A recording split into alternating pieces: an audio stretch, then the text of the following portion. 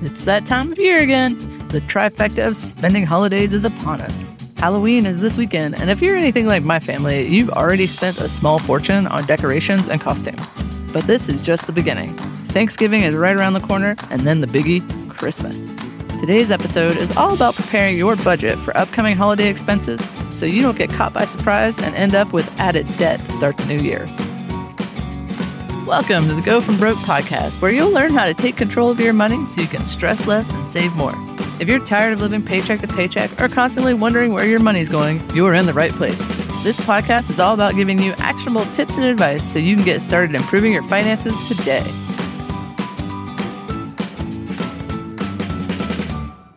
If you're a procrastinator like me, the first holiday expense you may need to adjust your budget for is Halloween candy. I try to wait for the buy one, get one free deals, but this year, the best I've seen is buy one, get one 25% off. And I skipped it. So now I'm stuck paying full price. Grr. But the best thing about budgeting intentionally and according to your priorities means that it's not a bad thing when you need to shift some things around. It just reflects that change in priorities. And since we're in a new neighborhood this year, and I have no idea how much candy we'll actually need, I'll be padding our budget a bit more than usual. But anything left over can be rolled over into our next holiday budget, Thanksgiving. Our family's Thanksgiving budget is relatively tame since we don't travel or really entertain, but my husband loves Turkey Day with all of the fixins, so I'll definitely have to add more to our grocery budget. If you're traveling, start thinking about all the extra costs you'll have coming up. Plane tickets, Uber rides or a car rental, hotel stays, gas if you're driving. Also, while Thanksgiving dinner may be covered, you might be eating out at other times, so think about if you need to budget extra money to cover that. And if you're not traveling, but you're playing host, think about what added expenses you'll have for that. Extra food, alcohol, decorations, maybe even new clothes for the occasion. And let's not forget what comes right after Thanksgiving dinner, Black Friday shopping. While Black Friday isn't what it once was, it's still a good opportunity to get an early start and some good deals on your holiday shopping. So now's the time to start budgeting for those gifts. First, start by figuring out who you need gifts for. Family, friends, coworkers, teachers, neighbors, service workers like your hairstylist or your mailman, and of course, pets. That's one category I always forget and always overspend on. So don't forget about your furry little friends. Once you have a list of who, it's time to decide how much. If you've got a super long list and are short on funds, that may be your signal it's time to get creative. Check Pinterest or Google for some homemade gift ideas, or consider giving group gifts.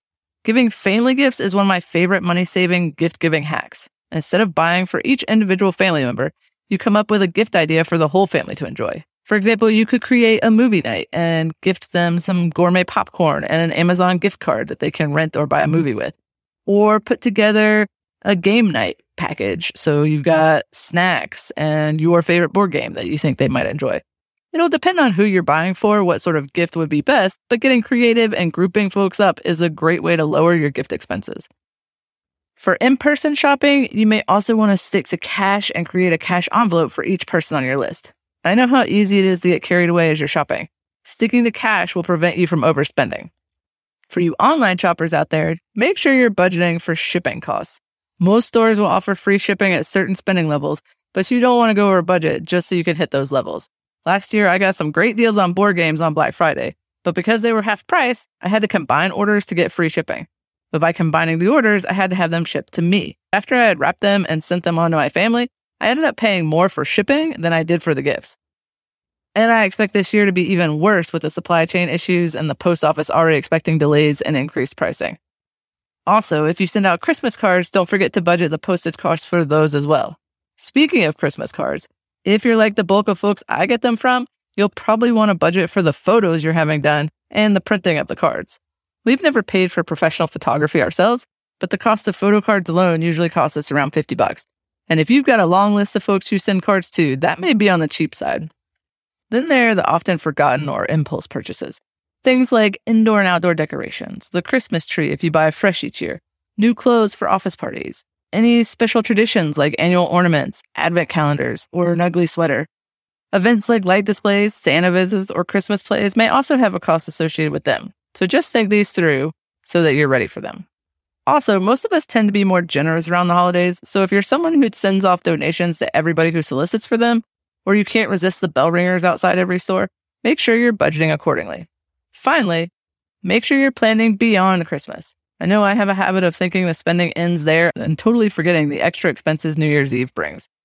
They may not be as much, but they still catch me by surprise, and I hate starting the new year playing whack-a-mole with my expenses, pulling money from one category to cover the overspending in another.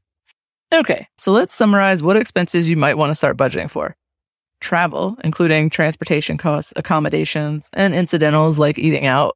Entertainment, like going and seeing Santa or the Nutcracker. Food and alcohol.